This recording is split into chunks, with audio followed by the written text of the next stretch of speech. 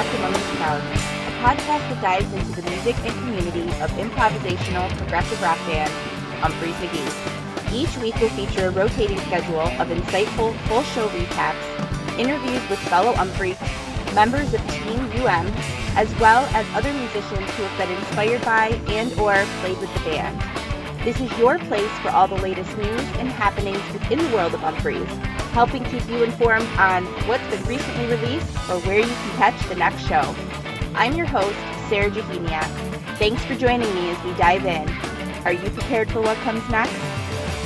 Hey everyone, thank you so much for joining me for this week of Dropped Among This Crowd.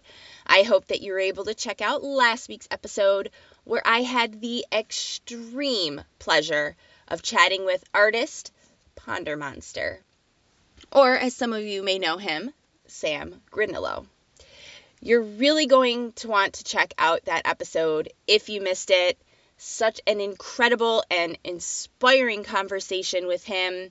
We talk about so much, like his art, what inspires him, his cinematography work, and of course, Umphrey's McGee. He also shares a little bit about his experience with helping with UMVIP. Sam also shows some things that he had planned to take to Iceland and some of his other Umphrey's inspired art. So check out the video. So you want to make sure that you see those awesome things. And Sam also shares how surviving a tragic event when he was a teenager helped shape his purpose to spread love throughout the world. Just so incredible. And I will share with you guys that listening back to that when I was editing it was just incredible. I was listening and it just really helped me. I mean, we all know that 2020 has been a really hard year. Hard years is an understatement for everyone. Of course, there's been a lot of really positive things, personally for me and my business and everything else. But there's also been a lot of hardships. And listening back to his conversation really helped reignite the fire inside of me to keep going, to keep fighting, to keep pushing, to just keep going. And to remember that there is love in this world, and that despite the darkness, that there's always love. So I really hope that you guys check out that conversation I had with Sam. It's just incredible. Sam's an incredible human, and I'm so grateful that the show gave me an excuse to have a conversation with him and get to know him better and understand his purpose. Definitely check it out. It's such a great conversation. There's links in the show notes for everything you need if you want to give it a listen or a watch. Before we get into it this week, we of course have to mention the exciting announcement wrapped around Nashville, January 28th, 29th, and 30th. That's a Thursday, Friday, and Saturday night. As mentioned in the event name, the guys will be in Nashville at Chris's studio, dubbed Rocktopus's Garden. I don't know about you, but I'm really, really excited to see what this studio space looks like. And to have a 3-night run to look forward to. I can't even, listening. This is just exactly what we all need right now. I'm so excited. To make the weekend even more exciting, the band announced that each 2-set evening would also have a fan component. Folks that purchase advance live stream tickets will receive a ballot to vote on the UM originals that you would like to hear most. On both Thursday and Friday evenings, one set will consist of top voted tunes, while the other set will be band written. Also, Friday's fan-voted set will be acoustic. Fuck yeah, very excited to see that. On Saturday, the band will take on the Choose Your Own Adventure concept and let fans direct a set in real time via online voting. That's going to be really rad. I cannot wait to see how that one plays out. All shows start at 8 p.m. Eastern. Streams will include a 7-day on-demand replay period, and you must purchase your streaming ticket by the 27th to be part of the voting process. Off the top of my head, if I remember, one night of the stream is $19.99, and I believe you can buy all 3 nights as a bundle for $49.99, I believe. But totally worth every single solitary penny, of course. Every stream purchased will benefit Conscious Alliance, helping to buy 2 meals for those in need. There is also an Art That Feeds poster announcement coming soon, and every poster purchased will help provide 40 meals. Also mentioned in the announcement, and I am sure to be assumed by them being together during this time, that they will be working on music. In 2020, when I chatted with Bayless, Stasek, Kevin, and Andy on the show, they all mentioned having worked on music when they were together at Jake's Boondock Studio back in June, and that we could expect some new music in the new year. So this looks like, getting the finishing touches on that and getting ready to release something, hopefully sooner rather than later. Very excited for some new Umphrey's music. I will link those chats that I mentioned in the show notes, so you can check them out if you missed them. Some other awesome news to pass along. Conduit Magazine is hitting the presses. Yes, I'm so excited for this. Starting this month, you can now receive a print copy of the magazine right in your mailbox.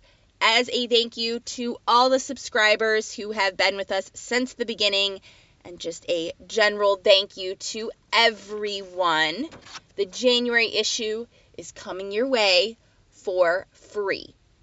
If you didn't already get an email and sign up, there is a link in the show notes where you can also make sure you get your mailing info into us. Make sure you do so by Friday, January 22nd, so you don't miss the deadline to get yours. Information for subscriptions for the print and e-version for February coming soon, so stay tuned for that. Very, very, very, very, very, very, so very excited for this new venture for Conduit and for our awesome readers to be able to get this content right to their doorstep. So exciting. Just so jazzed about this.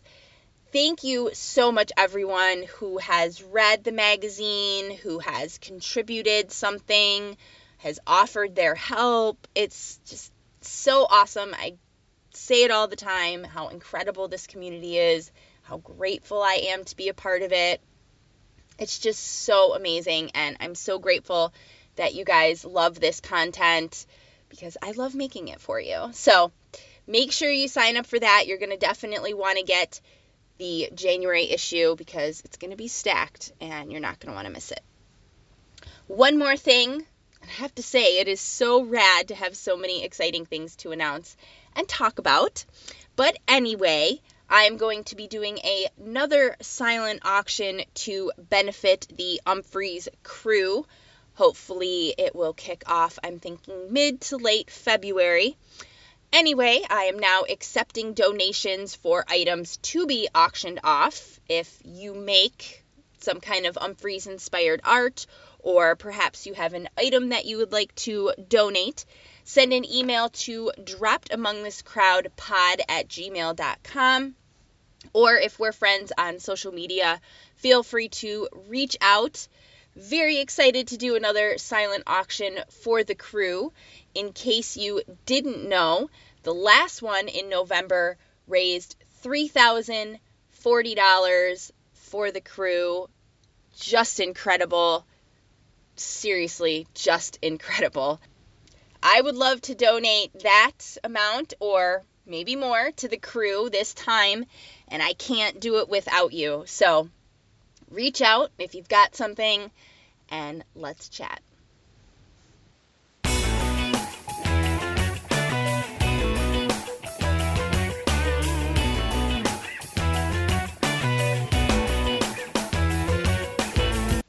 Do you have a small business that makes shirts, pins, jewelry, stickers, prints, or sells other interesting products or art that you think peeps would love to get their hands on?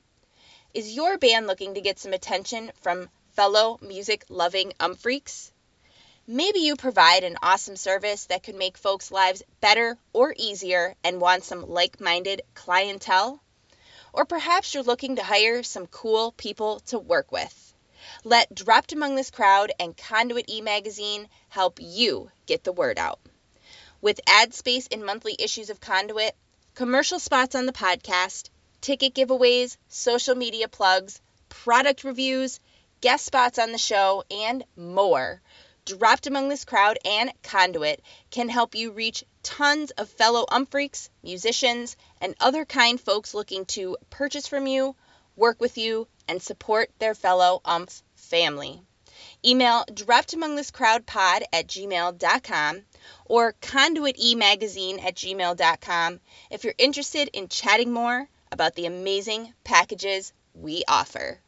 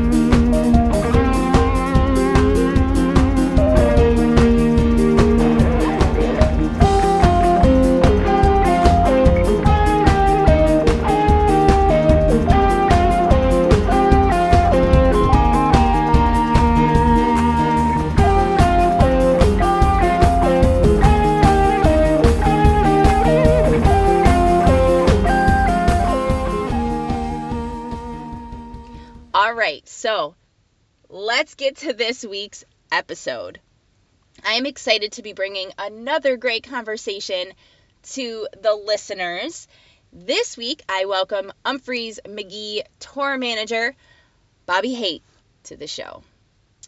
Bobby and I talk about his first job in music with the Benevento Russo duo, how he got his job with Umphrey's McGee. He shares some details about what exactly his job entails. We talk funniest fan encounter, favorite venues, favorite festivals, favorite songs. He shares who his favorite band is and what he listened to growing up. Bobby also takes us back to March 2020 when the West Coast tour got canceled and everyone had to come home. Very interesting to get his perspective of what happened that day, and so much more. I think everyone is going to enjoy hearing this one and getting a very cool behind the scenes. Oh, and earlier I mentioned January's issue of Conduit Magazine. Well, there will be a very rad feature about the Umphrey's crew in there, so just another reason to make sure you get your copy. Thank you to Bobby for taking the time to be on the show and hanging out with me. It was a pleasure meeting you, and I'm really looking forward to chatting again soon. So here is my chat with Umphrey's McGee tour manager, Bobby Haight. Enjoy. So is that where you're from, the Jersey Shore? Born and raised? Originally northern New Jersey, in a town Oakland, which is pretty close to the border of New Jersey and New York State. Okay. I was like 20 minutes from the George Washington Bridge. Okay. Not super familiar with that area. Growing up, but no, it was nice. It was a nice place to grow up. It was suburbs, good for kids playing in the neighborhood and stuff like that. And then I moved. Where did I go first? I moved closer to where you live. I moved near Binghamton. Okay. I moved in with my grandmother after my grandfather had passed in my mid-20s, and worked for my aunt and uncle had a mining business. They mined architectural bluestone, which is like a landscaping kind of stone that's native to the southern tier of New York and Pennsylvania. And I lived there for 4 or 5 years, and then I moved back to northern New Jersey, and then to Brooklyn, and then I got the job with Humphreys, and I moved to Chicago, and that was in 2012, and then to Colorado, and then I decided I wanted to move back to New Jersey, and that was in January, and then COVID hit, and now I'm here. Nice little at the Jersey Shore, because my parents moved. My parents moved from my childhood home. I need to shut off these notifications. Can you hear them every time it dings? Yeah. Can you? Yeah. All right, I gotta shut it off. Because like I'll be watching something on TV, and like it'll be like a congressman or something, and there'll be like dinging going on, and I'm like, that's so annoying. Why don't they shut that off? There we go. Now it's shut off. Awesome. So that's where I've lived. Nice. And you said your parents moved there, so that was your motivation for going. Yeah. Nice. Well, originally, I just wanted to move back to New Jersey because I have friends here and whatnot, and the plan was to stay kind of home base at my parents in January, because Humphreys was touring pretty heavily through March, or May rather. So the plan was I was going to be on the road most of the time. So I put my stuff in storage and use my parents' place as a home base because we were touring. And then after summer camp, when things slowed down in May, and I was going to start looking for a house to buy. And that never happened. Yeah. So now I've been here the whole year. Damn. That sucks. But, the right house will be ready when it's time. Oh, yeah. I'm ready. I mean, I have a down payment ready to go. It's just, kind of need some income in order to get a mortgage.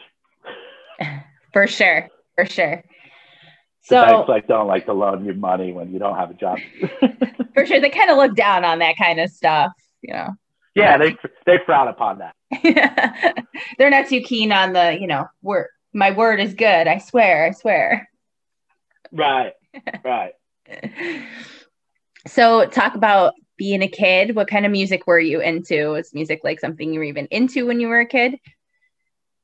Yeah, absolutely. I mean, I really started getting into music, I think, somewhere around 6th grade. And that's when what was that, 1987? That's when Guns N' Roses came out, like with Appetite for Destruction. And that was it for me.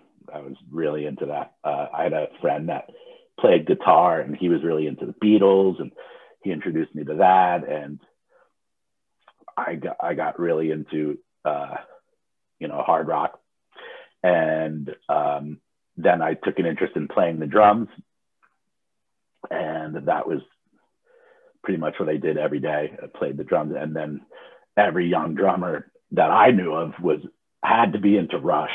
So yeah. Rush is my favorite band. They always have been, and so I went through my my 80s hair band phase. You know, I listened to all that kind of stuff. You know, that was what was popular then, you know, in my teenage years. I bet being a boy at that age too was just like, holy shit. What's that? Especially being a boy that age too. You're just like, holy shit, this is amazing. Yeah, I mean, the lifestyle was so cool. Like, look at these guys. They're punk, but they really weren't that punk. I mean, I guess it came kind of from punk and glam into the hairband thing. But yeah, it was super cheesy. I still listen to it. I don't care. I love it. The hairbands are awesome. Yeah, who cares? It's your thing. So who cares? So who was your first concert? First concert was, I believe it was Rush. Nice. At Brendan Byrne Arena, which was the Meadowlands. That's what it was called back then. That was my first concert. Followed by, I think, Poison, and with Tesla opening at the Garden State Arts Center, which is now the PNC Bank Arts Center, which is closer to here in central New Jersey. The Shed Amphitheater. Yeah, and then I think I saw Bon Jovi. I saw Bon Jovi at Giant Stadium, and then, yeah, those were my first concerts. Then, when I got into high school, my neighbor had a band, and the guitar player in the band, he's like, "Have you ever heard of this band Phish?" And I was like, "No." So I bought a picture of Nectar and fell in love with them. I'm like, this is amazing. Like, these guys are incredible. They're like making this stuff up as they go. I'd never heard of it. I had never really gotten into jazz or anything besides hard rock at the point. I didn't know anything. And so that was really cool because, I mean, they, you know, combined a whole bunch of genres I had no idea about. So that was definitely the catalyst and jumping point to expanding my musical scope. So needless to say, I went full head first into Phish, and then my best friend at the time was his brother, and he were really into the Grateful Dead. So it was all that at that point. Yeah. You know, I was going to Phish shows and Grateful Dead. Like, the Grateful Dead was I never really traveled to see the Dead except for once, Highgate, Vermont. But starting in 93 or no, 92 was my first Dead show. So they would play every year. It was the same too in the 90s. They would play Nassau Coliseum out in Long Island in the spring, which I never went to that. And then they would do like 2 or 3 shows there, I think, or even more. And then they would play the Meadowlands Giant Stadium. I think they did like 3 or 4 shows at Giant Stadium every summer. And it's like 80,000 people. It's crazy. I mean, they were playing football state. Like, that's insane. Like, only country music does that now. Like, yeah. But so I would go to the Giant Stadium shows in the summer, and that was just like the first time I went to a Grateful Dead show. It was like, I mean, the whole scene outside in the parking lot and all that was just, you know, it was like a carnival. It was incredible. So I was fully into that. And then in the fall, they played Madison Square Garden, and they would do like 9 shows at Madison Square Garden. We'd cut school. It was a whole process, like just getting tickets back then. We would go to Tower Records on a Wednesday. We'd cut class, go to Tower Records, wait online to get a bracelet, to wait online the next day to get the tickets. Yep. So, it was a whole thing. It was like, it was a whole sequence of events every time you did this. But it was all of it was so much fun. And then, you know, going into New York City when you're a teenager and seeing Grateful Dead, it was quite a scene, seeing all these, weird people at the time, hippies walking around, all different shapes and sizes and colors and dreadlocks and, you know, being offered all sorts of things, substances. It was something. It was, yeah. So that was basically my you know, all I listened to in high school was Phish and the Grateful Dead, pretty much. And obviously, at the time, that's not true. At the time, the grunge scene was in full swing, so I was definitely into Pearl Jam, Nirvana, Soundgarden. I still have some heavy hard rock elements going on. You know, I played drums in band, and I was in a couple bands, and you know, and Metallica was huge. So I was still, but as far as going to concerts, it was just Phish and the Grateful Dead. That's all I did. Makes sense as to why you for Umphrey's now. As to what you were all into. It's funny because being that Rush is my favorite band, I've always thought this, that Rush is my favorite band, and they're a prog rock band. And then I was really into jam band, as far as Phish and the Grateful Dead. So you would think like the natural progression of that would be into Umphrey's or Moe, but I never listened to them. Really? I hardly knew who, I had no idea who Moe was. And I hardly knew who Umphrey's and Guy were when I started working for them in 2012. I didn't listen to any other jam bands. So how I got into the music business was, my best friend is Joe Russo. I went to high school with him. I've known him since 8th grade. And, you know, as his career started to, I mean, I followed him. This was the other music I was listening to. He went through his whole, you know, musical journey. You know, he moved out to Colorado and joined with these guys as band Fat Mama. And they were really into like 70s Miles improvised music, jazz mixed with, I mean, they were pretty aggressive. It was an interesting band. But you know, I would go see them all the time. I would hop on tour with them for fun and help them out. And then I'd go to see them. You know, they play at the Wetlands. I don't know if you remember the Wetlands in New York City.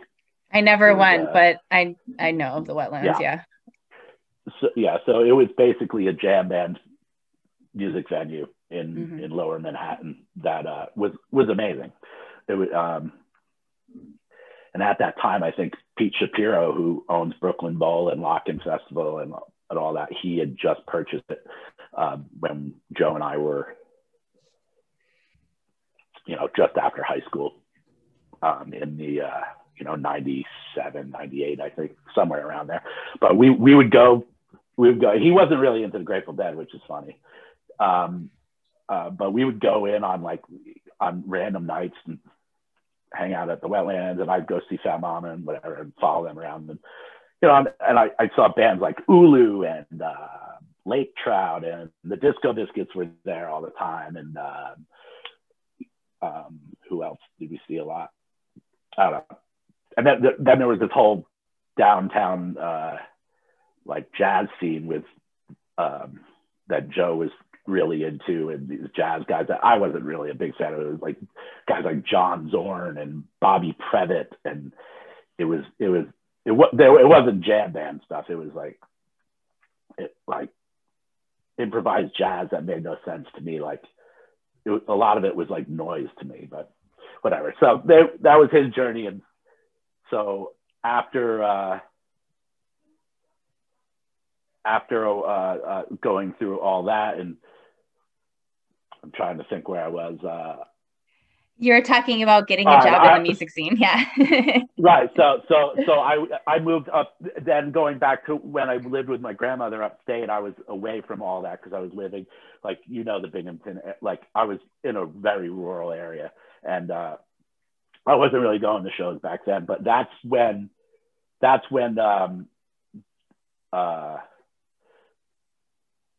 Joe and Marco, they started a band, the Benevento Russo Duo.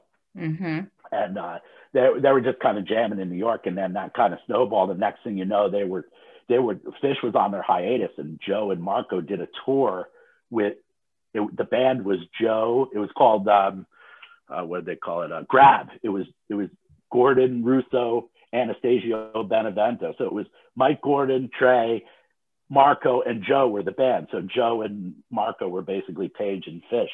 And I was like, oh my God, this is amazing. My best friend is like in Fish now.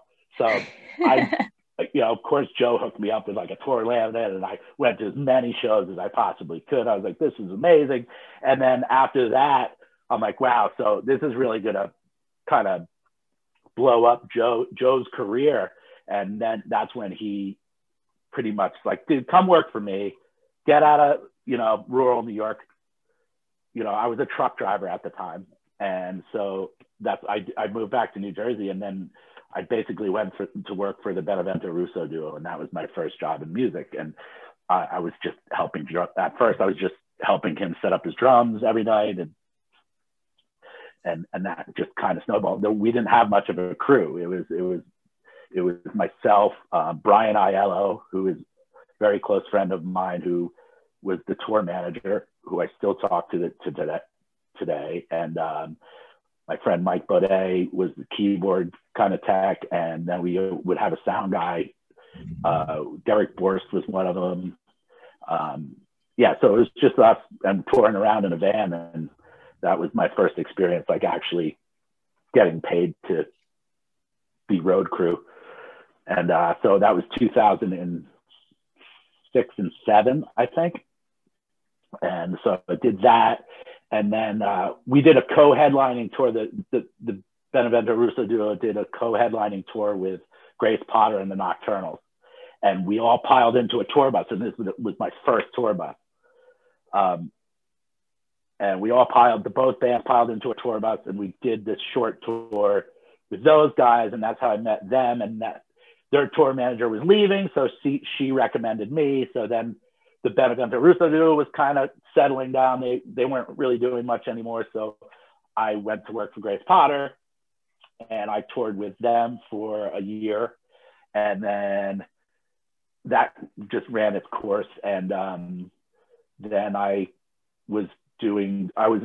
had met other people in the industry, Pete Costello, who's Joe's partner and manager for J-Rad right now. We became friends, and he took me under his wing, and he got me jobs with like bands like Lettuce and Soul Live. And I did a tour or two with Break Science, which is Adam Deitch from Lettuce, and Boram Lee, keyboard player. And so Break Science, I did that. And then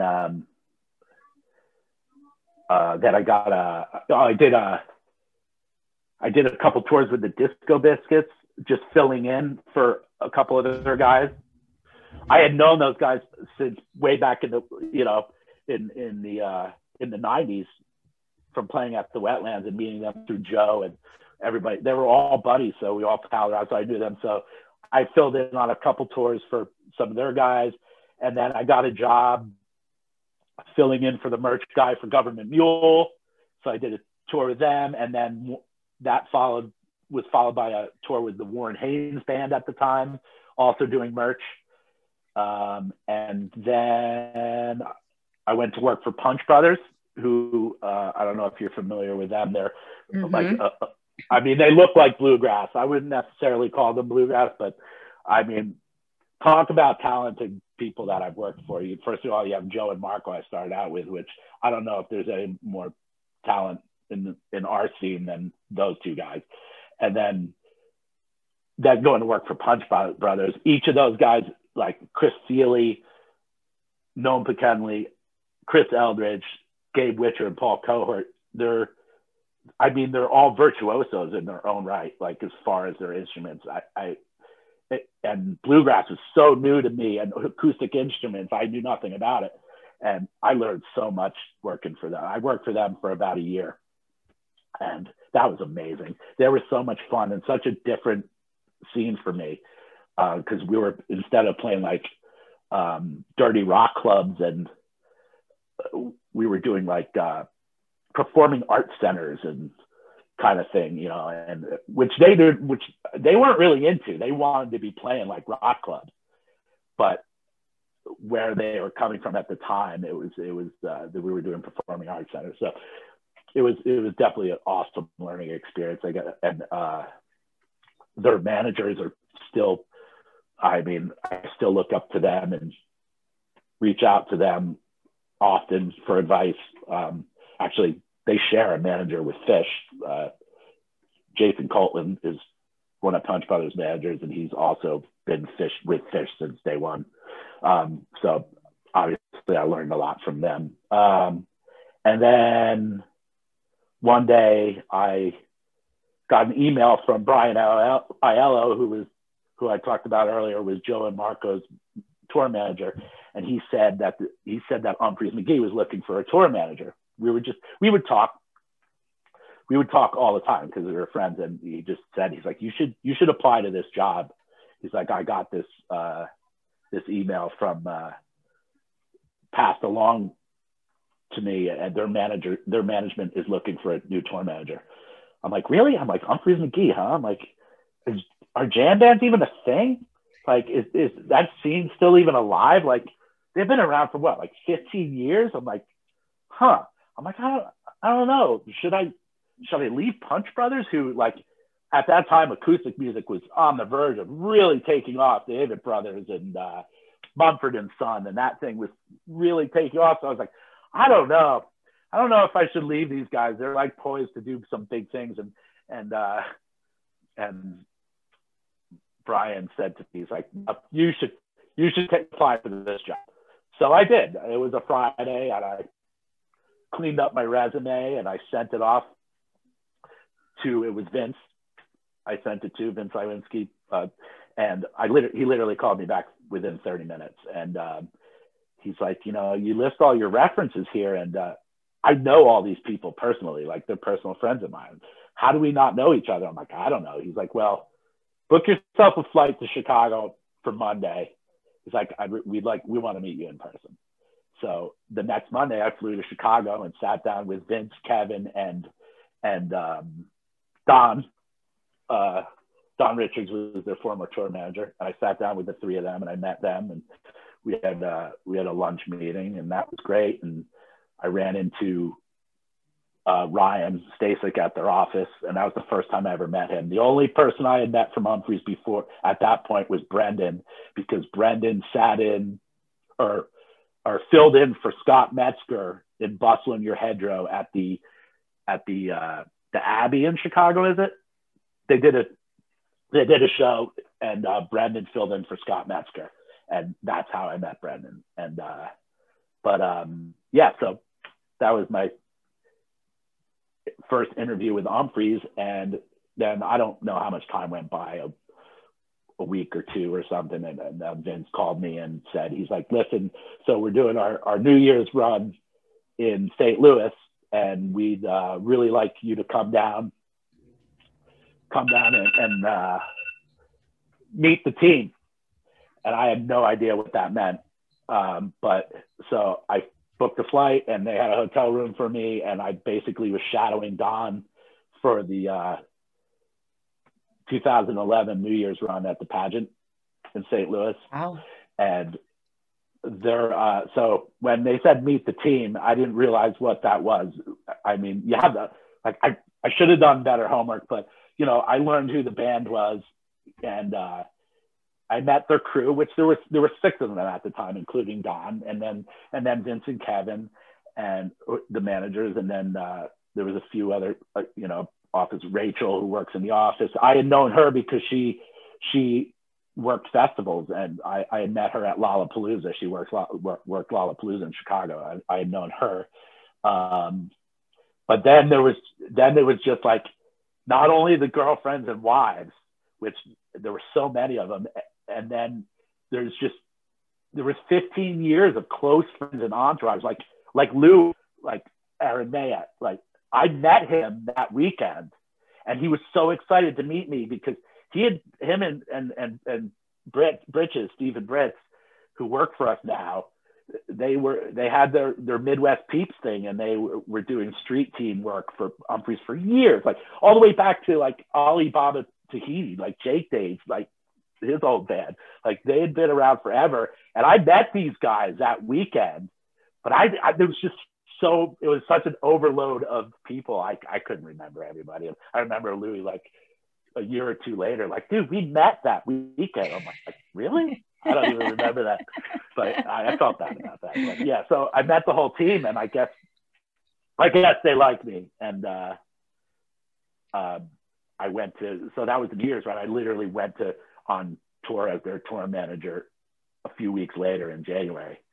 And Don came out with me for like a week or two.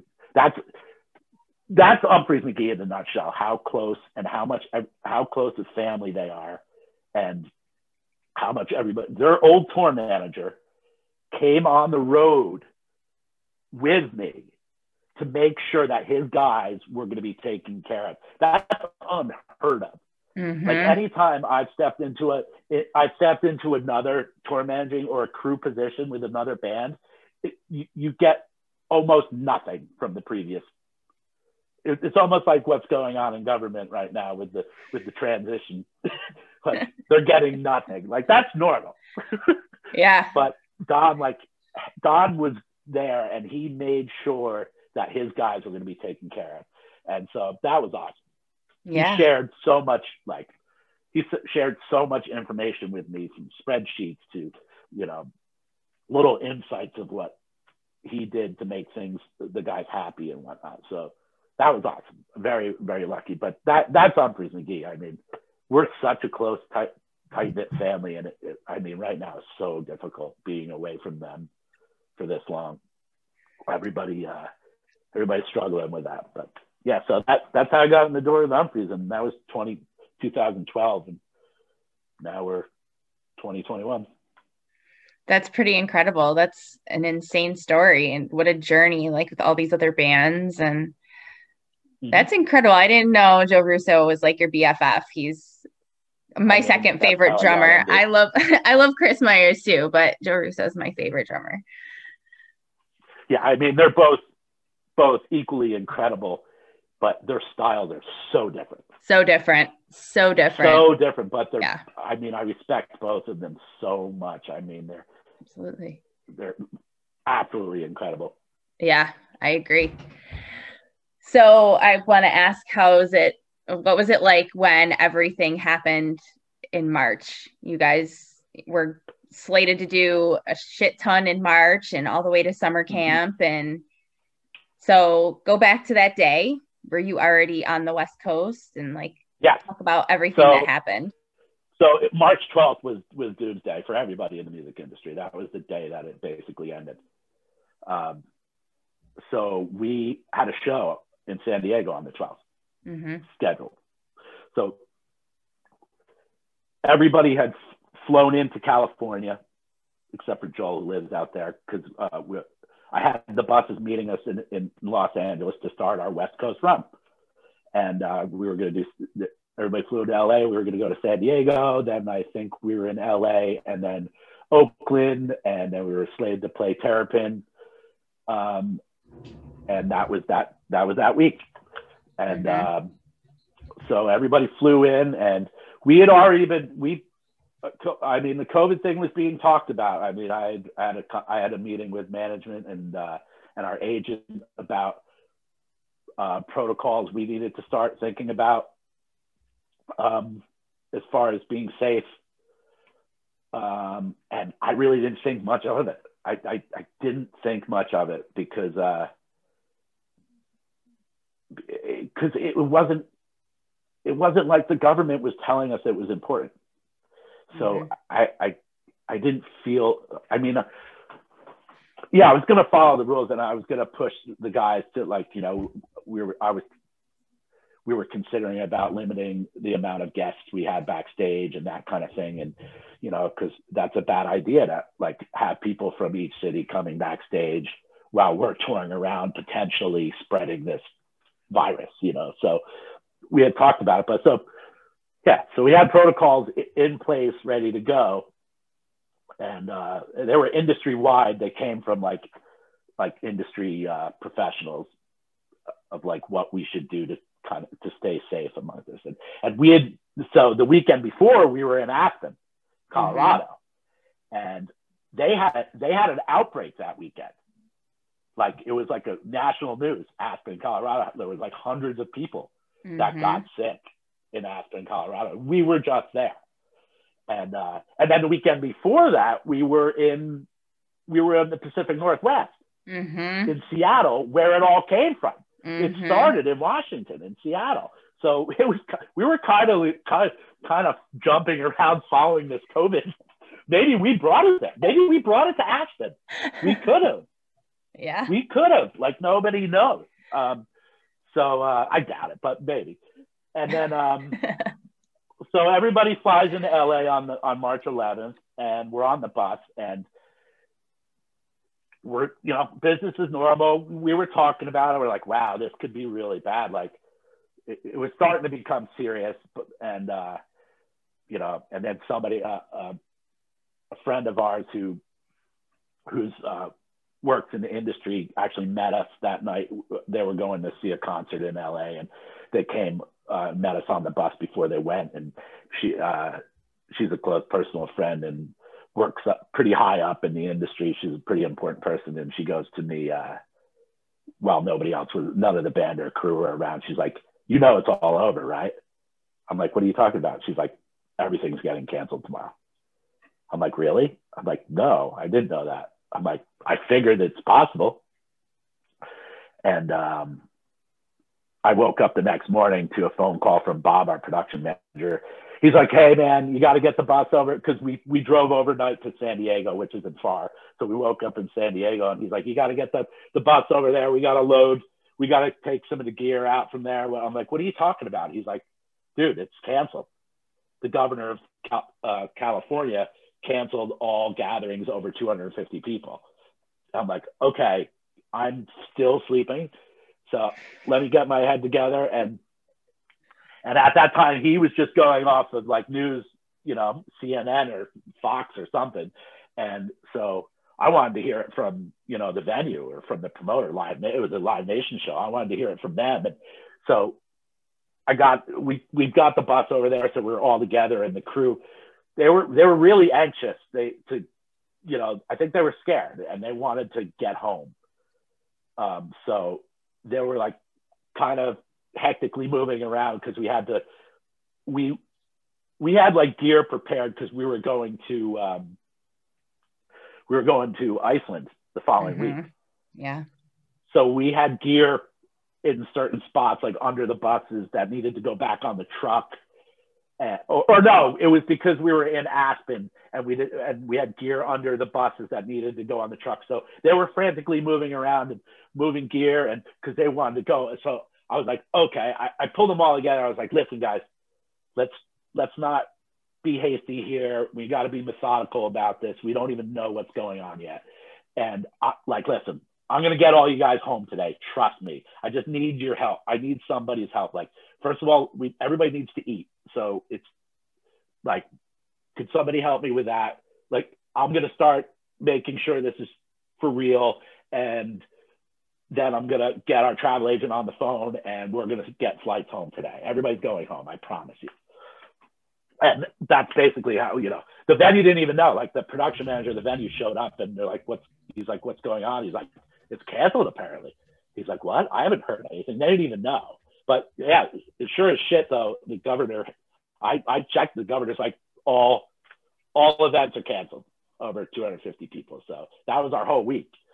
There was a possibility we could have still done Terrapin though, because that was less than 250 people. Right. But that eventually got canceled too. So yeah, so I got everybody on flights, and everybody flew home that day. I actually stayed overnight. We went back. Most of us went back to LA. Some of us flew out of San Diego. I stayed overnight in LA just to make sure everybody got home, and I flew home the next morning. Or no, I took a red eye that night because I was flying back to New Jersey. But that was it. That was the end of the. It was very abrupt. It was like kind of no warning. We had feelings, but yeah. And then then it was interesting after that, because we the feeling I felt at the time was, okay, we'll be back by Red Rocks by June. By, you know, June, we'll be back. And so we just got to wait this out. It's not that bad. But then as like April and May went by, I started to lose faith that we were going to do any shows in 2020. Other people, I'm not the most optimistic person. I'm kind of more of a realist, and I actually need to work on that a little bit. But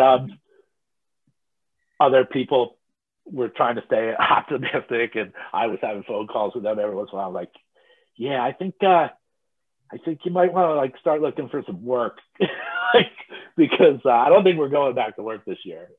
You know, but it was awesome to be able to do the drive-in shows that we did. And be able to see the guys. I also took a road trip in August for a month. Basically, I drove. First, I went and visited a couple of pretty much every crew guy. Stopped in Michigan, visited with people there. Then went to Chicago, saw Brendan and the guys there, and then I headed out west and I went to see my friend in Idaho, stayed there for a little bit, and then went to Colorado,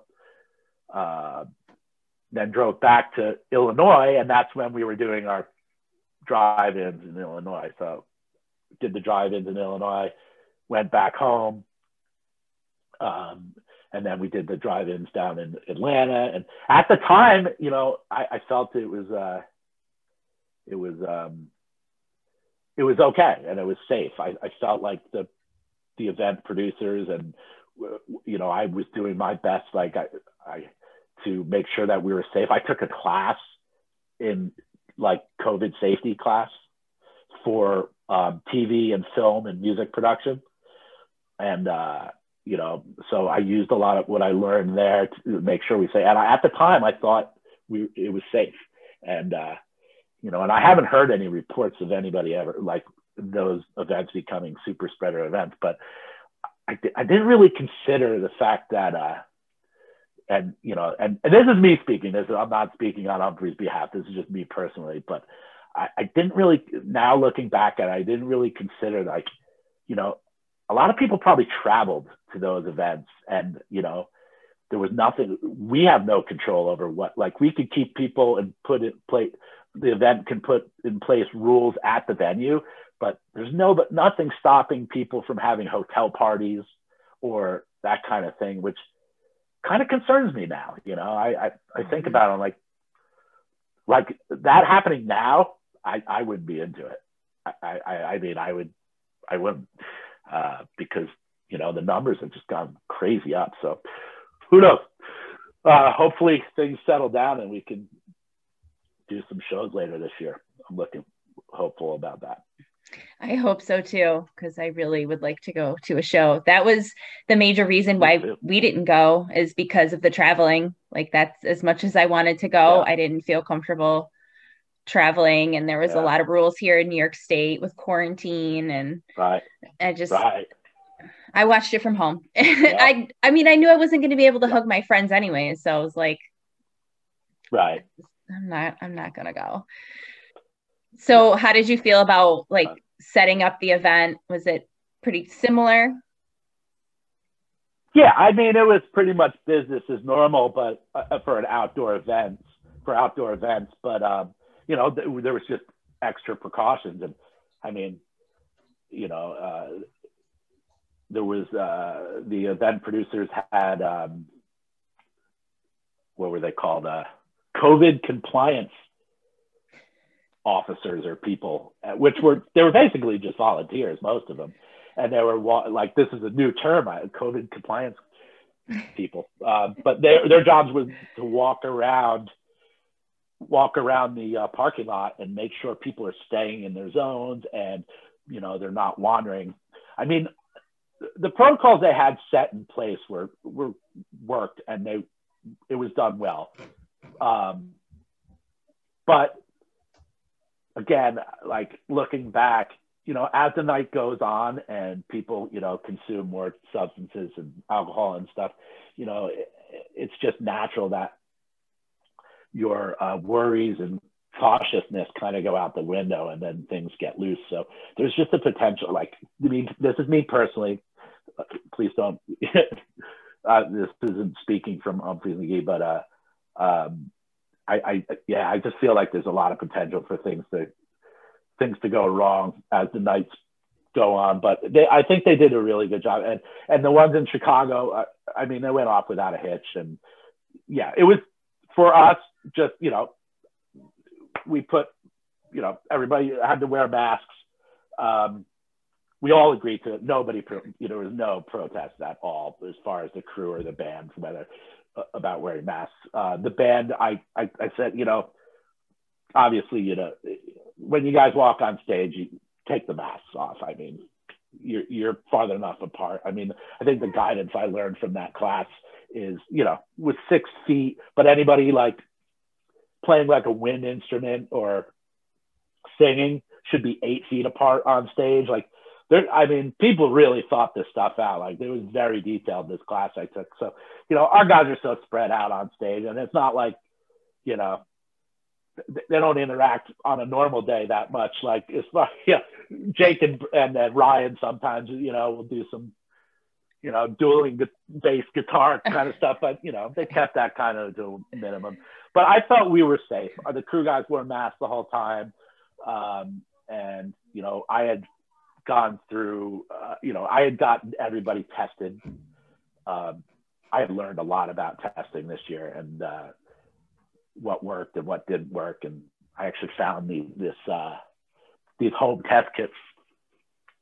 Here's one of them. That they, you email them and you create an account, and you can use your insurance, or it's free, or you can pay for it. I don't know why they give you the option to pay for it, but because of the CARES Act, all testing the government is paying for. So, you know, ours went, we all have insurance, so it went on insurance, and I ordered test kits for all the band and crew. Everybody got tested, and so we did it pretty safe. Now Atlanta was a different story because the weather. Yeah, I was going to ask. Yeah, that was tough. But because of the circumstance, like normally, like in normal times, we would have canceled that show. We would have postponed that. We would have pulled the guys off stage. But not that it was. We felt it was unsafe. It was just so much rain. Their equipment was getting damaged. Like, it was getting soaked. But it was just rain. If it was lightning or high wind or wind to where it was unsafe, we would have definitely pulled them off. But it was just rain, so we kind of said to the band, like, it's your choice, man. I mean, worst that's gonna happen is your gear is gonna stop working.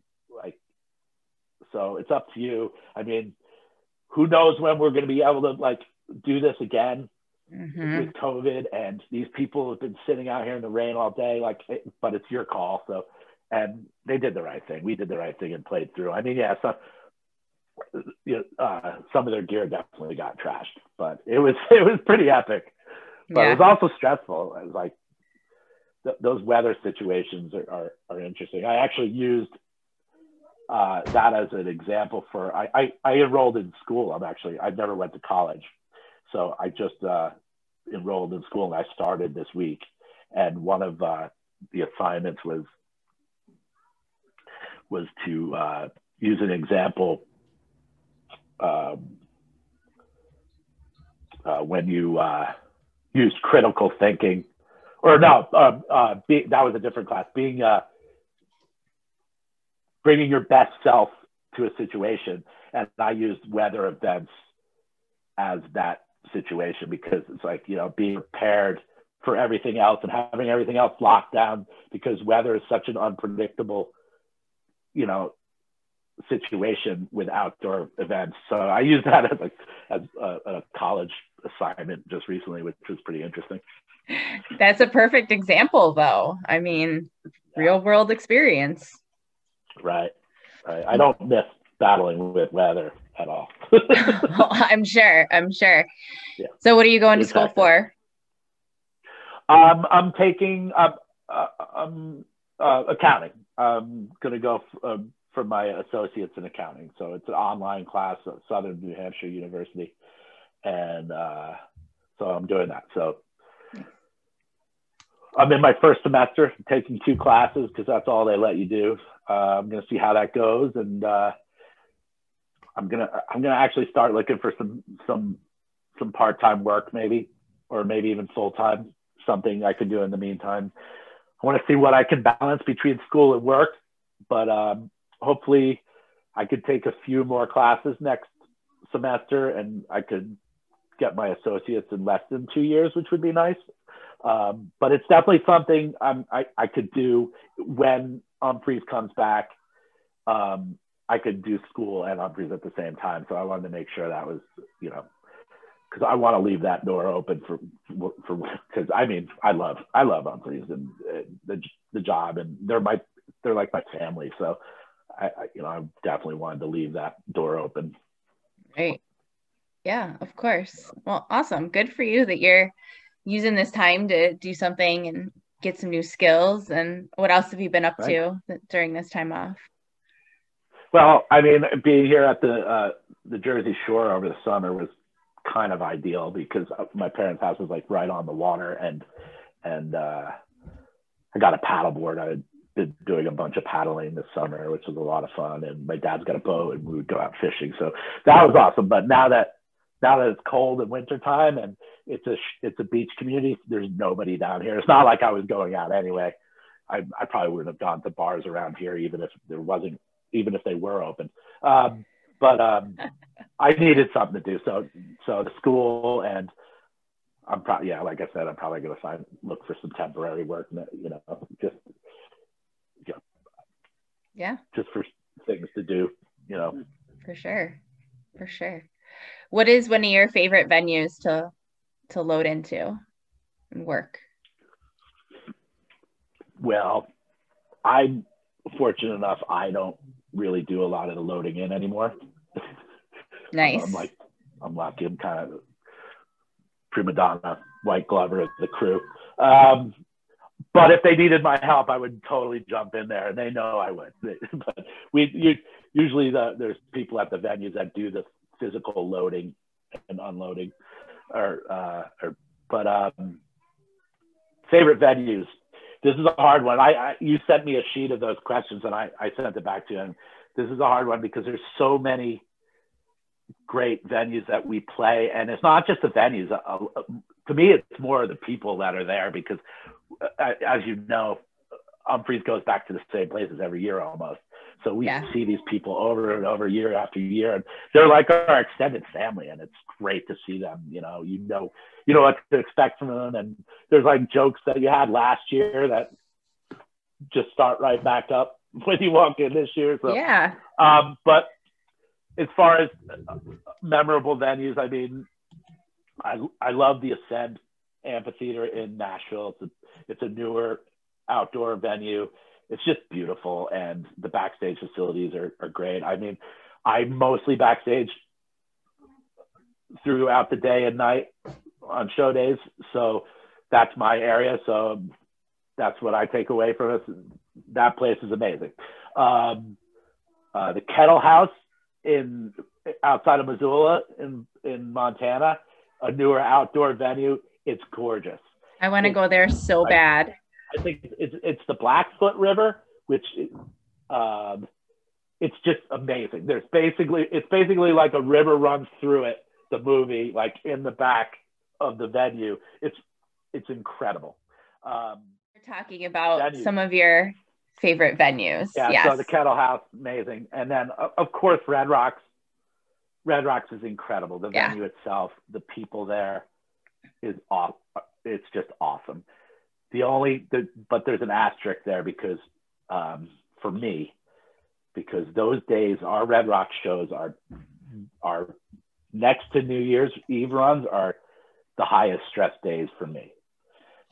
Because I bet because it's Red Rocks and we do multiple nights there. All of our friends and family want to come to those shows.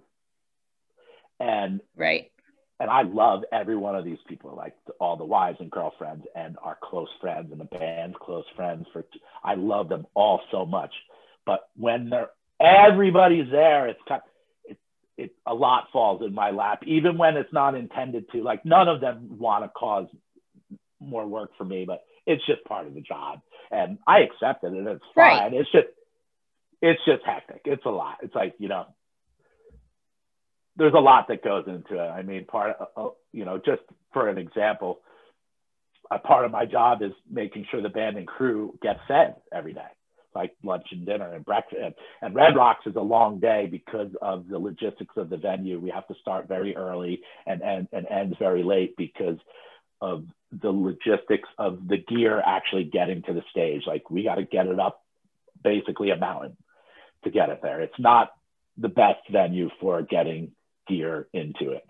So it's a long day. I mean, we usually start loading in at 7 or 8 o'clock in the morning, which is early for us. So breakfast is involved in it. So there's 3 meals. But when the wives and girlfriends and family members are there, they want to eat with their family. So like, right. That's just one instance where I have to plan for that. Like, now on a normal touring situation, like if we're playing like we're playing the Canopy Club or something, any other venue in the country, there's 15 of us on the road, 6 bands, 9 to 10 crew guys, then there's 17, 18, 19, because then you got our truck driver and 2 bus drivers. So just under 20 people on a normal tour. Red Rocks, we will have a video team with us, which is 2 to 5 people. Then I'll bring in Matt from our office, Matt Heller, as an assistant, because I'll need help. It'll be him, and then our VIP team, which is 2 or 3 people. Rachel from our office will be there. Both managers will be there, and then all their families. And then, it becomes a lot. So on a normal night, I'm feeding 20 people, 2 meals. At Red Rocks, our numbers are usually for lunch are somewhere between 40 and 50, and dinner is over 100, because we have 1 or 2 support bands each night at Red Rocks. I have to feed them and all their people too. So we're feeding over 100 people with locals for dinner each night. So, and that's all on me. So it's just, wow. And then there's also the transportation aspects of it.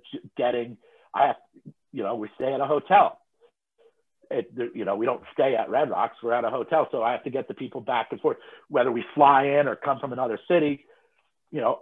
Also I have to figure out how, the wives and girlfriends and the family members are going to, because they're at our hotel too. They're staying with us. So it's just everything that's normal just gets amplified. And like I said, I'm not upset about it. I love all these people. It's just a lot. And the same thing with New Year's too, because everybody wants to come out on a New Year's run. So those are my most high stress. So that's why Red Rocks has an asterisk, because it's just stressful for me. But I remember walking into Red Rocks for the first time ever was in 2012 when we played there with Humphreys. It was my first time there, and just walking on that stage, empty stage, beginning of the day, and just looking up at that arena, or not arena, but amphitheater.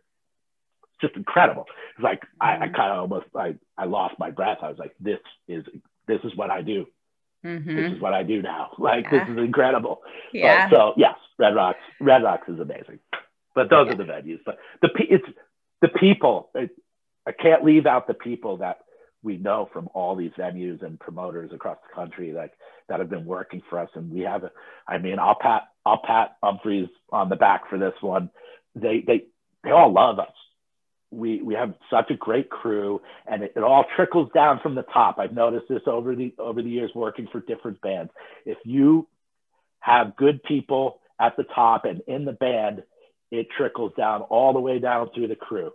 If you have kind of like diva-ish jerks at the top, and they're yelling at their crew guys all the time, their crew guys are yelling at the venue people, and then it's a bad snowball. So Umphreys McGee, we have a great reputation as far as our team because we're awesome. I mean, I'm trying not to sound like a jerk that, oh, I'm awesome, but it's Umphreys. Like, they're just great to deal with. They are the best people. So people look forward. Like, this is fine. So we have one semi truck usually that carries all of our gear, and it's really packed full.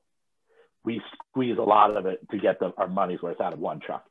And, local crew guys who've never worked with us before will crack those doors open, and they'll see cases stacked 3 high in the back of the truck and be like, most of it lighting, of course.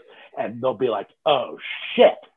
But then at the end of the night, because our crew is so good, and they're like, oh, wow, that was really easy.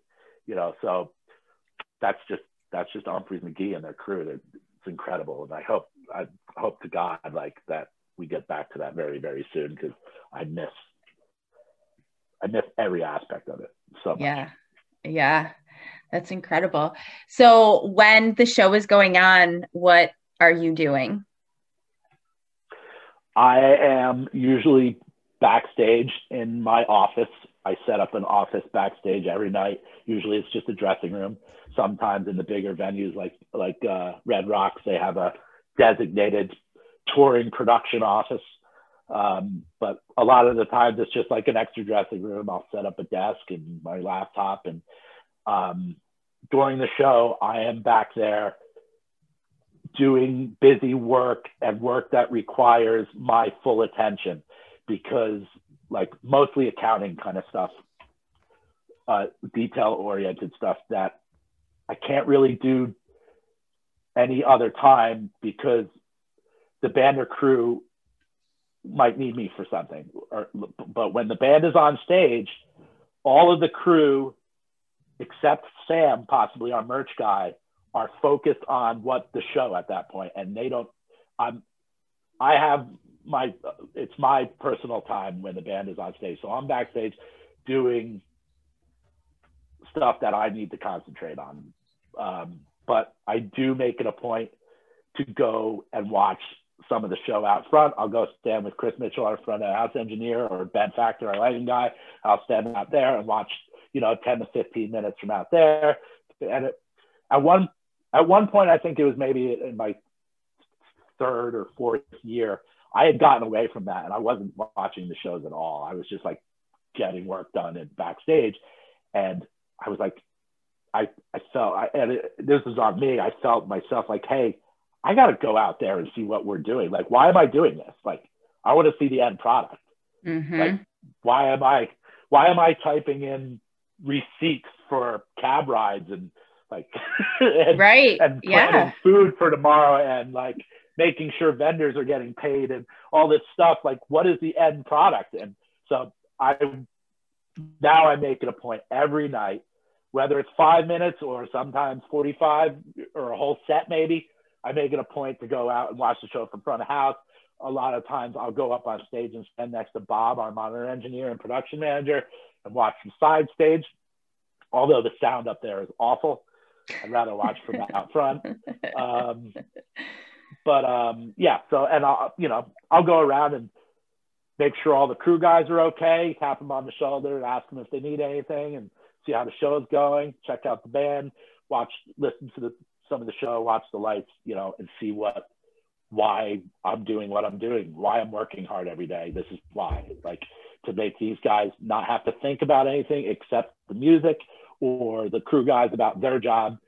That's my job, is to make sure everybody has what they need so they can focus on their job at hand. Nice. So what is a memorable fan encounter, good or bad? Whew, wow, I wasn't prepared for this one. Memorable fan encounter. Oh, okay. I didn't encounter this person, but okay. This is definitely memorable. We were at the Riverside in Milwaukee one year. I think it was a Halloween run, and somebody in the crowd ended up on stage, and Robbie, our stage manager, went out to grab him, and he must have been wearing like long pants, like bell bottoms or something loose. He stepped on his pants cuff, and they both fell. And it looked like Robbie tackled him, but they both fell on stage. Anyway, so he got him off stage, and I guess handed him off to the venue security. And he got away from the venue security and ended up on the fire escape of this building out into the alley where our truck is parked, and ended up on top of our truck, which is really just a top of like any like semi tractor trailer, like a box truck. It's like thin plywood. Like he could have fallen, like it's not structural, you know, nothing goes up there. So he could have fallen through. He got off of that, got down off of the truck, then ended up in the road and through a construction cone through the restaurant window next door. Yeah, that was definitely one memorable. I was like, wow, that's wow. Must have got into it that night. Definitely got twisted. Crowd, like, pace yourself. Yeah. When Brendan reminds the crowd on a multi-night run, pace yourself, that guy was not listening. That guy needs to drink some water. Like, yeah, he needs to have some water. Go in timeout. Like the naked guy at Brooklyn Steel. There's another one. I didn't get to meet that gentleman either, but me neither. I'm sad. I was in the bathroom like right before it, and then I came out, and then I heard about it, and I'm like, what the fuck? Like, I missed it. I was mad. The best part about that were the memes. Oh, absolutely. Were the memes afterwards, like the one like where what artist was it? The one where he's reaching up to God. That one was incredible. I mean, oh man, the naked guy. Oh, so incredible. Like, where was he going? Where was he going? And apparently when he went into the woman's bathroom, he was wearing clothes. Yeah. So he took them all off. Like, oh man, just talking with the security after that. Like, he's like, dude, that was crazy. And then I thought about it. He must have been on some sort of substance. Had to. I imagine LSD, or something. Yeah. But then I thought about that. I'm like, oh no, he's in like lockup in Brooklyn right now. That cannot be. Like, I'm sure some tough Brooklyn police station they're not sensitive to the needs of somebody that's on a hallucinogenic substance. I'm like, wow, he's having a really bad night right now. For sure. I'm like, oh no. Like we like at the Grateful, I've always heard at Grateful Dead, there was people that like handled that kind of situation, like, could talk people off of a bad trip or something. But yeah, we don't have that. We don't have that at Humphreys. But they would have like tents. I think they had them at Woodstock too, and you could go in if you're having a bad trip, and they talk you down. Right. We don't have the budget for that quite yet. But someone in the community needs to start that, apparently. I mean, you know what? I would say though, if security had brought somebody like that to me or any of our crew, and we visibly saw what they were going through, I know that any of our crew, including myself, if we were brought that person, which that usually never gets to us, but we would make sure they were taken care of in respect. I mean, that's part of my job is communicating with venue security every night, going over what we need of them backstage. And I have a meeting with the heads every night, and part of my spiel or to them every night is, hey, listen, we love our fans, and they follow us around the country, and they're, for the most part, 99.9% of the time, they're very respectful. They look out after each other, and we want them treated right. They're really there is very seldom an instance where, and this is me talking to security, that you should be aggressive towards any of our fans. Mm-hmm. And, you know, there's going to be a knucklehead every once in a while. It's very rare, to be honest with you. I mean, because I ask security each night to give me a report of what went on, whether there were any transports, whether they be medical or police, like somebody needed to be taken away. Mm-hmm. I want to know about it. You know, I mean, underage drinking, that happens every night probably. I don't need to know about that. But if somebody was misbehaving or hurt or something to where they needed to be taken out of the venue, or I want to know about it. And it's very, very, very rare. But I tell them, like, there's really I can't think of many reasons why any of you or your team should be aggressive towards our fans. I mean, unless they're being completely like physical with another person, or they're endangering somebody else or themselves and need to be like physically restrained, I understand. But, you know, other than that, I don't see why.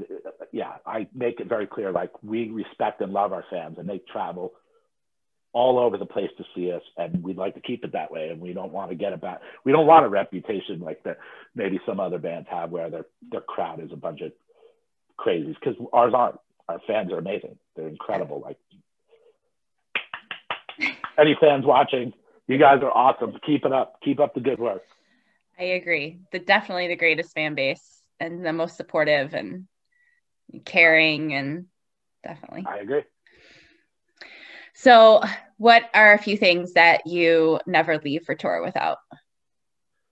My wallet, my telephone, and my laptop. Pretty much everything else can be easily replaced. Yeah. Underwear, socks, charging cables, batteries, you know, clothing, any of that kind of stuff can be replaced. Yeah. But my wallet, I mean, I have the band's credit card in there. I need that. Right. Actually, maybe not. I could probably just do it just with the number. But whatever. I got that. Yeah, my wallet. I'd kind of be naked without my phone, but again, I could probably get that replaced pretty quickly. Everything I have that I need for Umphreys is in the cloud. Like, so if any of you hackers out there want to find out everything I have, you could probably do that. So even if for something like my laptop got left somewhere or something, and I could use anybody's computer, and everything's in the cloud. Nice. So, but yeah, those are the three things I definitely need. I mean, personal items that I take with me. I mean, not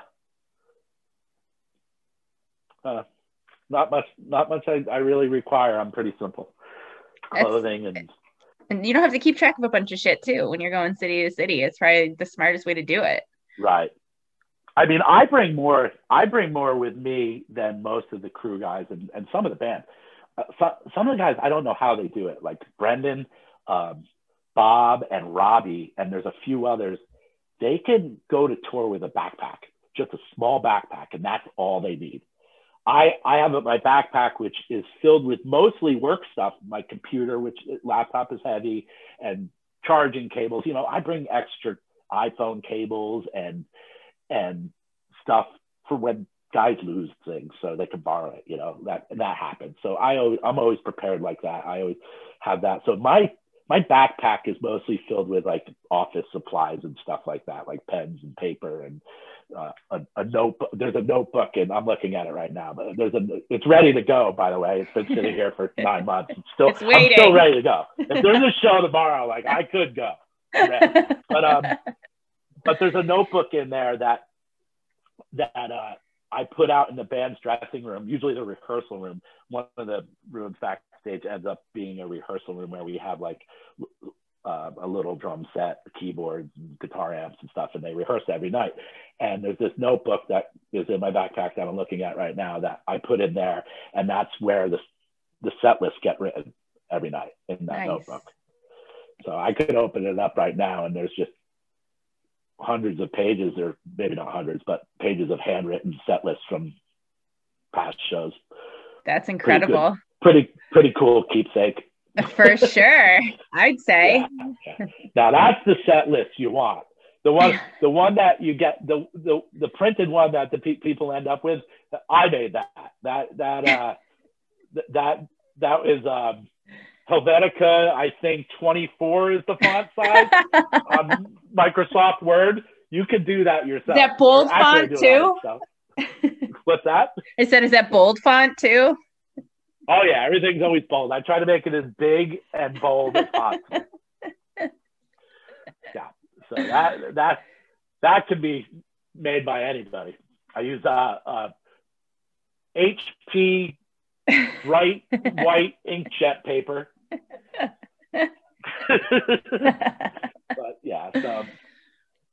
But yeah, I don't know how these guys do it. Like I have to bring my backpack and a small suitcase. Suitcase has my clothes in it. My backpack has my work stuff in it, but somebody, I mean, I don't know how they do it. We're only out, everybody gets a chance to go home every 4 days the way we tour now, but still, I tried once fitting it all in a backpack, and I ended up breaking the zipper on the backpack. I can't do it. So what are a couple of your favorite festivals to work? Festivals. I mean, back in the day, it was always Bonnaroo, but not with Umphrey's. This was before Umphrey's, because Bonnaroo was kind of like the first big festival. And to be honest with you, I think they kind of set the precedent for what festivals are today, in our time at least. I mean, obviously Woodstock and back in the day, those were huge. But as far as like modern festivals, where the festival scene has become so prevalent, and these massive festivals, I think Bonnaroo like wrote the book on that. And it was awesome, because back when I first started going with the Benevento Russo duo, and then and I'd been there with the Disco Biscuits and a bunch of other bands, and backstage it was like a jam band family reunion back in the 90s and 2000s. Or actually, there was no Bonnaroo in the 90s. It was in 2000s.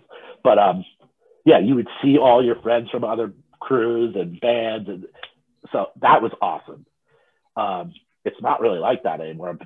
Bonnaroo has kind of become more like a Coachella. It's more of a pop festival now than it's not really a homegrown jam band music festival anymore. Although there are some, jam bands that still, get offered to play there. But yeah, Bonnaroo was always great. But now, favorite festivals. I remember with Umphrey's, one of my favorites was Hangout Festival. Was awesome because it was on a beach in Mobile, Alabama.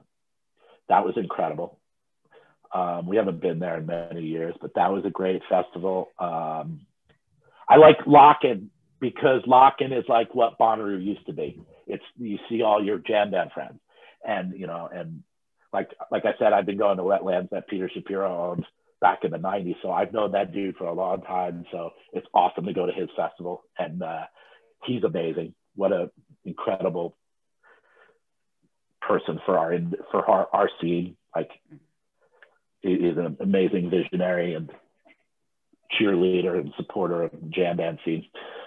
Yeah, so Lock-In, awesome. I like Peach Fest up in Scranton. It's pretty cool. It's a cool venue. What's another one? Summer Camp's awesome because, it's kind of, it's Umphrey's and Mo's kind of festival. We're there the whole time, and we do multiple, and you just camped out there, and well, we don't physically camp anymore, but we're staying at hotels, but I'm there for a week or so, and that's always fun, and we kind of have the run of the place. So it's almost like when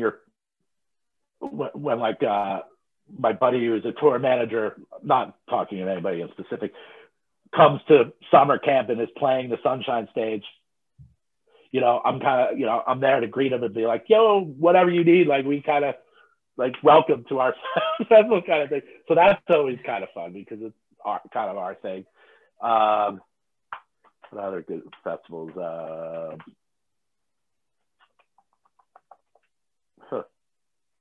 I was looking forward to we were supposed to play the String Summit this year or last year. I was looking forward to that. I heard good things about that site.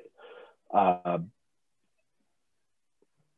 yeah, those are the festivals I like the most. Nice. Yeah, we were gonna go to Peach Fest for the first time this year, so I was definitely bummed that didn't happen. Like that lineup this year last year was ridiculous. I think the best festival lineup of the whole summer last year.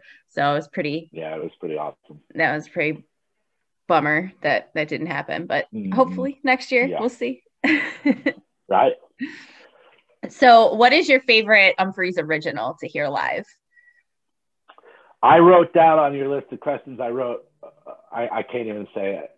I've tried to pronounce it 100 million times, but Haji is like I think my favorite. Yeah. Yeah, I can't really say the real word. I'm not gonna butcher it on your podcast. Sometimes I'll feel spicy and I'll be able to get it out, but I'm not even gonna try. I've had Ryan say it to me like 20 times in a row trying to repeat it, and I don't know. I can't do it. It's okay. I gave up. That's one of my favorites. I just like the kind of uplifting vibe of that song. Party and Peeps is always one for me because I don't know if it was Brendan or Jake that changed the lyric in the end and put my name in it. Yeah. Bobby will bring you to it. Yeah. So, that's the way I always sing it. So. Yeah, I mean, that wasn't the original lyric, but nope. but it is now. Yep. So I always like that. That makes me feel cool. Like. For sure. I think it was Jake that did that. I'm pretty sure it was Jake. I'm sure. But yeah. Dig into it and find it. Somebody will be able to answer that. But cover songs, man, I think they really crushed 46 and 2 by Tool. Mm-hmm. I love all the covers they play. Most. What would you choose if you could choose something that they haven't covered yet? Oof. That's a good one. There's so many like classic rock songs. Oh, absolutely. I listen to the radio like that. I will go with Rush. La Via Strangiata from Rush. I can't say that song name either. That's Rush's other well-known instrumental, which is good Rush for Umphrey's to attempt because singing Geddy Lee Rush. That's a tough one. Yeah. That's tough. So yeah, I would say La Via would be awesome to hear them do, but I don't know if they should do it. It's a long song. I think we'd lose a lot of fans that aren't into like proggy stuff. We would lose them forever, but they might take a piss break on that for one. sure. Piss break song for sure. Yeah, but I'm a prog rock fan, so yeah, that would be awesome. Oh, I always thought they would do Carry On Our Wayward Son. What's that song by Kansas? Yes. I think so too. I was just saying this the other day. That's really, so funny. Really well. Is that the name of that song? Carry On Our Wayward Son? I think that is the name of that song. I don't even know. But you know what song I'm talking about. Totally know what song you're talking about. Another kind of like classic prog rock anthem. I feel like there's a couple Kansas songs that they would cover really well. Absolutely. Yeah. I mean, Umphrey's does a really, really great job with covers. I like the way they just nail them. I think that comes from the respect that they have for the artists that they're covering, because they don't lightheartedly cover songs. They're not like, we're just going to play this because whatever, when they certainly could, but they don't. I mean, I'm going to be a little biased here, but I mean, the Umphrey's guys they're really good. Like as far as their musical prowess, like their abilities, like, I mean, I don't know that there's I mean, there's always so much debate on who's better than who. And I read some of the Facebook groups and Twitter stuff, like on Phish fans and whatever, and who's better, Trey or Jake or Barber. And I think all that's kind of lame to make comparisons. But I mean, as far as technically goes, the Umphrey's guys as a team in the jam band, where I don't know if there's another jam band that is technically as good as them. I really don't. I mean, and like I said, I wasn't an Umphrey's fan before I started working for them, but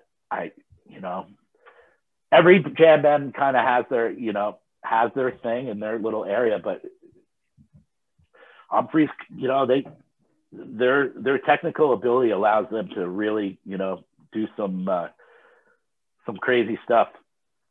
Yeah, I agree. That other bands couldn't really pull off, or I sometimes I'll question that, like why a band played a cover, and I'll listen to it, I'll be like, wow, this is awful. Mm-hmm. And they didn't do this well. I'll be like, why did they go through with it? They didn't have to.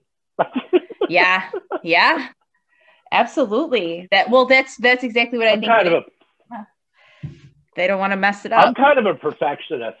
I'm a perfectionist too in everything I do, and everybody I've been around, like my best friend Joe Russo, he's a perfectionist.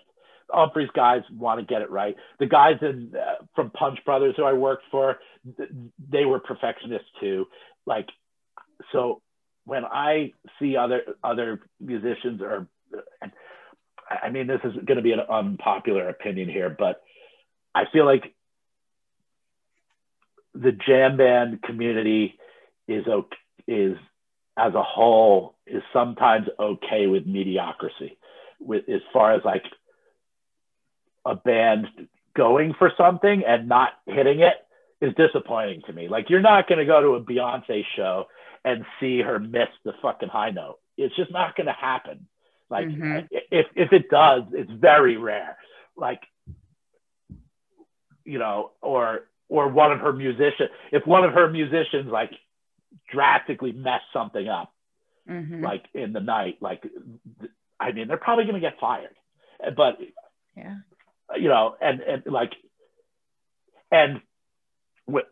on the other spectrum, when you go to, like, if you go to see a jazz show, or in jazz in general, and where I believe that like improvised music originated, but those guys who started like doing like Miles Davis, they already pretty much mastered playing straight like jazz without improvising, like playing like they already mastered that.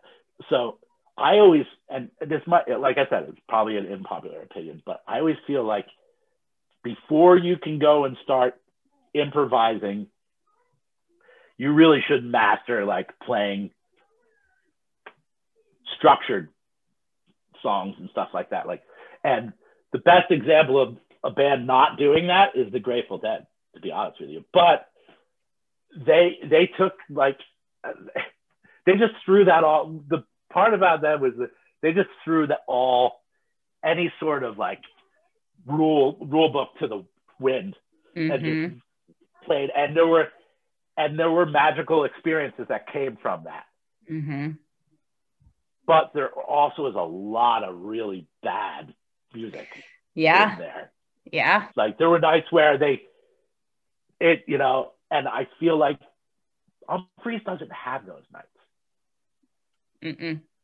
They just don't. Like, like, there are nights that are better than others, but it's not like, and it's not like they go play it safe either. They'll go for it, but they usually hit it. There's just not a lot of drastic mistakes I've seen with other bands, and I'm not going to name any, but we've all been there when, like, I know this song because I've heard it 100 times. You just really messed up like the main riff of that song, like, or somebody came in at the wrong time, or or ended separate, like it wasn't a solid ending. Like, you know, that like the song didn't end together. That always, that's just counting. Like, I mean, if you like, come on. Like, did you guys just all start playing together 20 minutes ago? Like, what happened here? Right.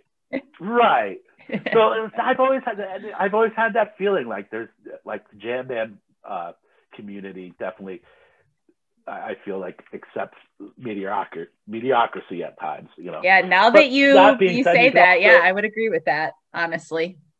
But there's also like when you think of like punk rock or like I said, like Guns N' Roses was one of my first bands. If you listen to their like old recordings and like rock bands, like they weren't great musicians. They weren't like amazing technical musicians, but it's not like they were trying to do something they couldn't do.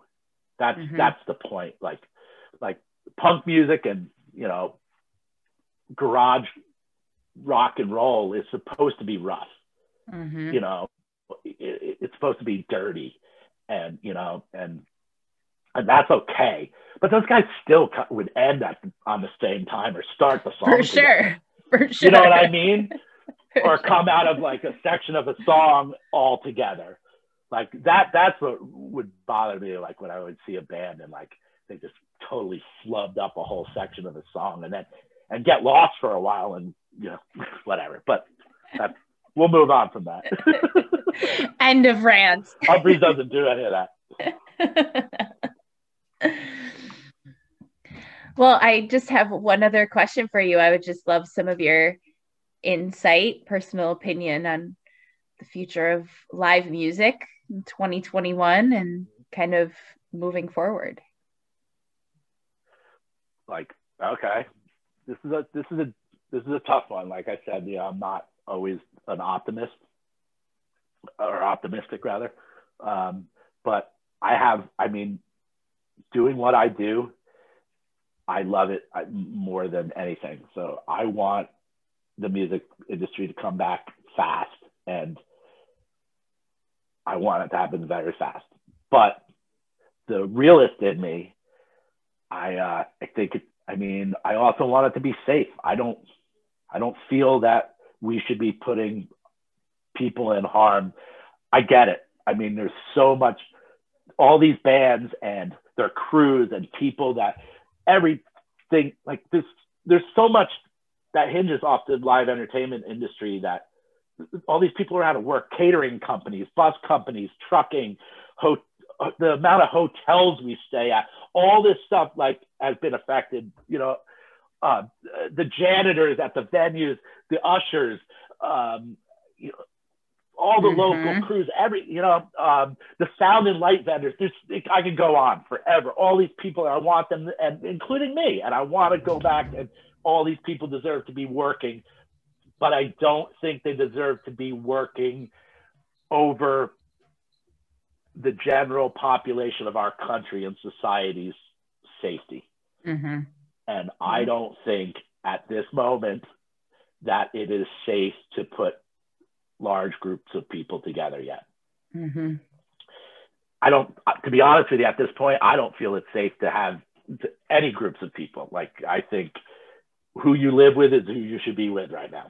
I mean, that's just where we are. The COVID numbers are staggering, like right now, like the amount of people that are being hospitalized and have this. I tested positive last week. Did you do that? Right? Yeah. I did know that. Yeah. I tested positive for COVID last week. I feel great now. I'm going to test again on Friday. Hopefully it's gone through my system. I live with my mother and father. My dad also tested positive. My mom just tested 2 days ago. We should get her results soon.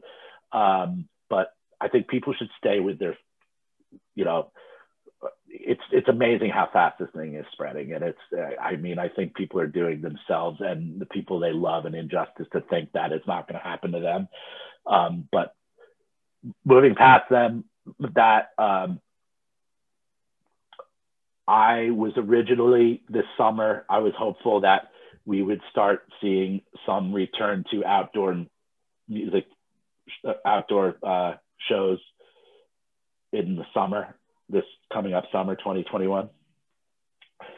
and possibly maybe getting back into indoor games in the fall and some sort of like at reduced capacity, some sort of normal, but reduced capacity. But seeing what I'm seeing now as far as like how this vaccine is being rolled out very ineffectively, and the Herculean task that it's going to be to get the amount of people vaccinated that need to be vaccinated for herd immunity or whatever to happen. I mean, I have serious doubts that 2021 is going to have any sense of normalcy as far as music, as concerts go.